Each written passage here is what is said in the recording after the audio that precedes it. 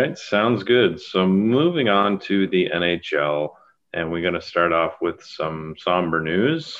Walter Gretzky, the father of Wayne, has passed away at 82 years after a 9-year battle with Parkinson's. So the funeral was held yesterday in Brantford, yesterday being Saturday. We're recording this on Sunday. He was Canada's hockey dad. Unfortunate news for all the nation and all the hockey community. And I just want to share the best story that I saw. He was completely dedicated to hockey and his family, but the two sometimes cross paths.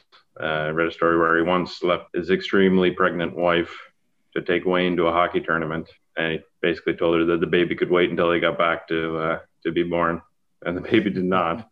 Baby Brent was born before they got back, but they won the trophy, so he said it was all worth it. So what are you guys thoughts on the passing of Walter? Just by watching today on TV, it might hit my heartstrings. I mean, to see all these kids tapping their sticks.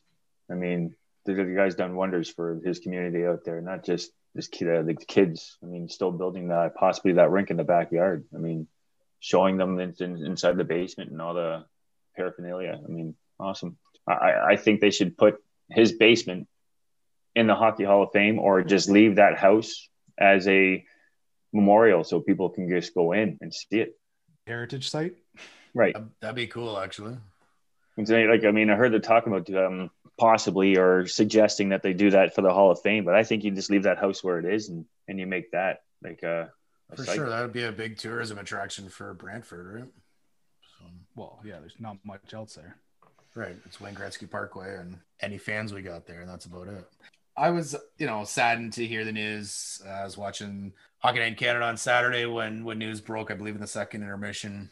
Like I said, really sad, but everybody always had a good story to tell. I never met Walter, but I know a few people that have, and the time that Walter would spend just chatting with kids when they were meeting him, shaking their hands and just chatting away, maybe give them a little piece of advice that they never knew they actually got, but Walter said something and it, really hits home or what have you. And prototypical, like not a prototypical, he is Canada's hockey dad. He's not even Canada's hockey dad. He's the world's hockey dad, because every hockey dad strives to be as much like Walter as they can be.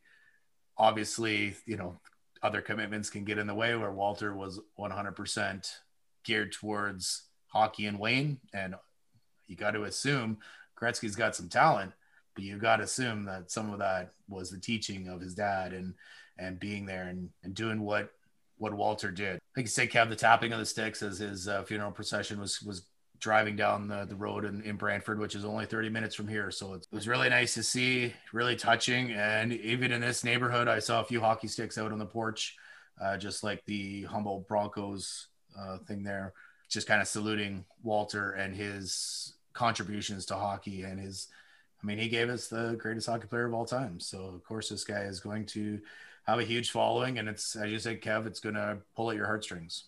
Yeah, it's a sad day.